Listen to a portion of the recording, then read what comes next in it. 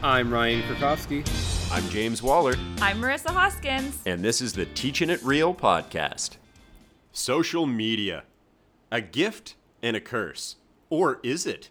I think we're going to find out today. Or maybe not.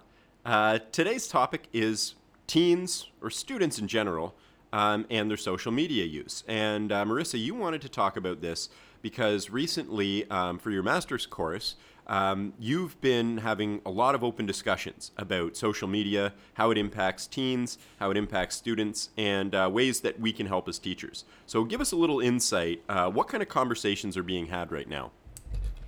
Yeah, so I'm currently taking a course on digital citizenship and education. And so as James mentioned, we are talking a lot about social media. And some of the really interesting things that I've been finding out is that there's a disconnect between how adults often perceive teen social media use. Often, they're perceived to be kind of lacking in awareness of privacy issues. They're not communicating in the day-to-day life. These are some of the critiques surrounding social media use. But in actual fact, through my research, I'm seeing that teens are actually using social media as a new way to communicate, just like we've done in person in the past, but social media gives students unprecedented ways to help build their identities by building global connections and being able to find community with like-minded people that, in the past when we were in high school, we were kind of, our communication with others was restricted to the cliques within our high school setting, and it wasn't more often than not until adulthood that we really found our people, so to speak. Yeah, so I think you described really well some of the benefits that this new social media age has afforded students. Not just giving them a platform or a chance to have their voices heard, but people that have an entrepreneurial spirit or have an idea. They're actually able to go out and share it globally and get meaningful feedback on it. And in some cases, start their career, their life's passion early as a result of people on social media embracing what can be great or brilliant ideas from kids. So that's the great side of it. And the other side of it, of course, looking at it as a parent, is the worry about if our students are being equipped well enough to post things that they may feel are private or they're expecting to be private, but in reality are available for any number of people, organizations, private organizations, government organizations, sometimes hackers, even their friends and family to get access to. And they have an expectation that what they're doing online or on social media is meant to be private and is going to stay private. And that's not always realistic. What would you say to that?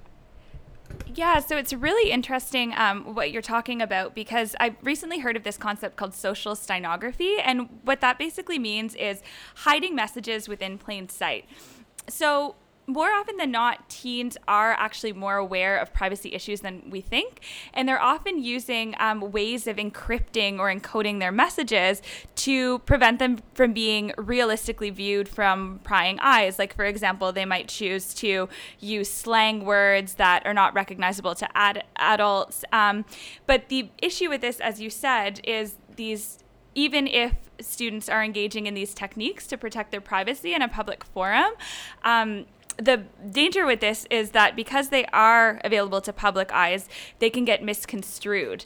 And there's this idea of context collapse. So when you're in a public forum, even if you are writing something that's private, so to speak, to your friends, if they are viewed by, say, a potential recruiter or, like you said, a dangerous predator, then they might be misconstrued in a different way, and the student's meaning might be misconstrued, and this can cause so many issues in terms of not only their safety, but even their branding and identity that they're projecting to the world online.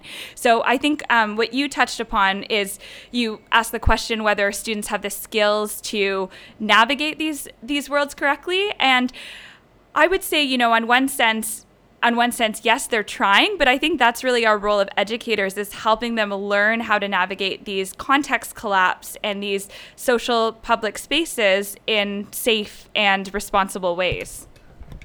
Yeah, so one of the ways I've been doing that is I've been working with students from grade 3 to grade 6, which are in age groups as roughly 8 to 11 years old, somewhere in there.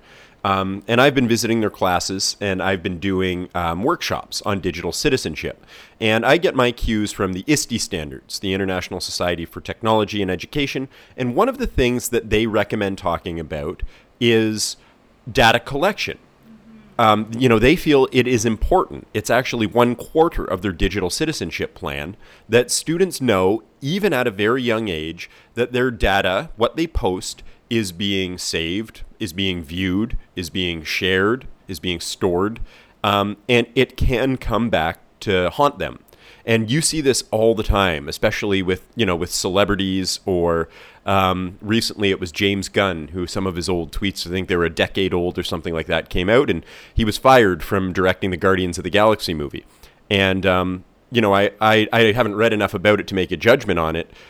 And it's just a reality that a lot of these cases of social media use and abuse are held in the court of public opinion. For better or for worse, that's where we are right now. And so the best thing that students can do is know that this kind of thing is happening, that what they say will be tied to them and will matter, and nothing is ever completely 100% private. What do you think about that? Yeah, I absolutely agree, but I also think so. My background's a little bit different from James, is that I primarily work with secondary school students. So in my experience with the older kids, fear mongering and just raising awareness doesn't really work with them, because we all remember what it was like to be a teenager and give those eye rolls, and people are trying to teach us of the dangers of whatever it is we're dealing with, whether it be drugs, drinking, smoking. I find instead, opening up forums of communication with students regarding their social media use and really listening to them and hearing how they're using them. And the students more often than not want a voice and want to be heard. And I think by, getting them on board with building your school technology policies. So having students involved with your classroom rules of social media use.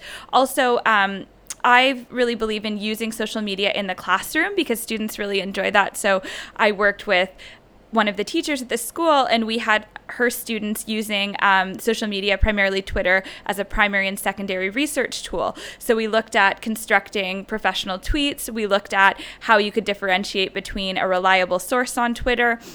So by helping students use social media in the classroom in positive ways, that will then be reflected in their own personal use of technology or social media, so to speak. Yeah, and that's really mostly what the ISTE standard of digital citizenship is about. It's about cultivating and creating your own digital identity, really your digital legacy, your digital footprint, and making sure that you do have a creative, positive image where you're showing what you've learned, what you can do, what you're great at, what you've been able to create. And that kind of thing will go a long way, because as humans, inevitably, we're going to make mistakes, and some of them are going to be online. Nobody is going to have a perfect digital identity. But you do want to start cultivating that digital identity so that the positive outweighs the negative. And I think that some of those strategies you described are really helpful in that regard. So, again, for teachers, if you're interested in where to start getting your kids ready for this kind of world and these kind of tools, that's where I would look first, is the ISTE standards for education, for digital citizenship, and specifically the 4 strands that they recommend teaching on, starting even in kindergarten. Yeah, and we'd really like to hear from you. So what strategies are you using to teach your students about digital citizenship in the classroom? How are you helping them cultivate those positive online identities? Hit us up on Twitter at Mr. Waller15 for James, or at Miss Hoskins Tech for me, and we'll link the rest of our contact details below. That's right, and until next time, keep teaching it real.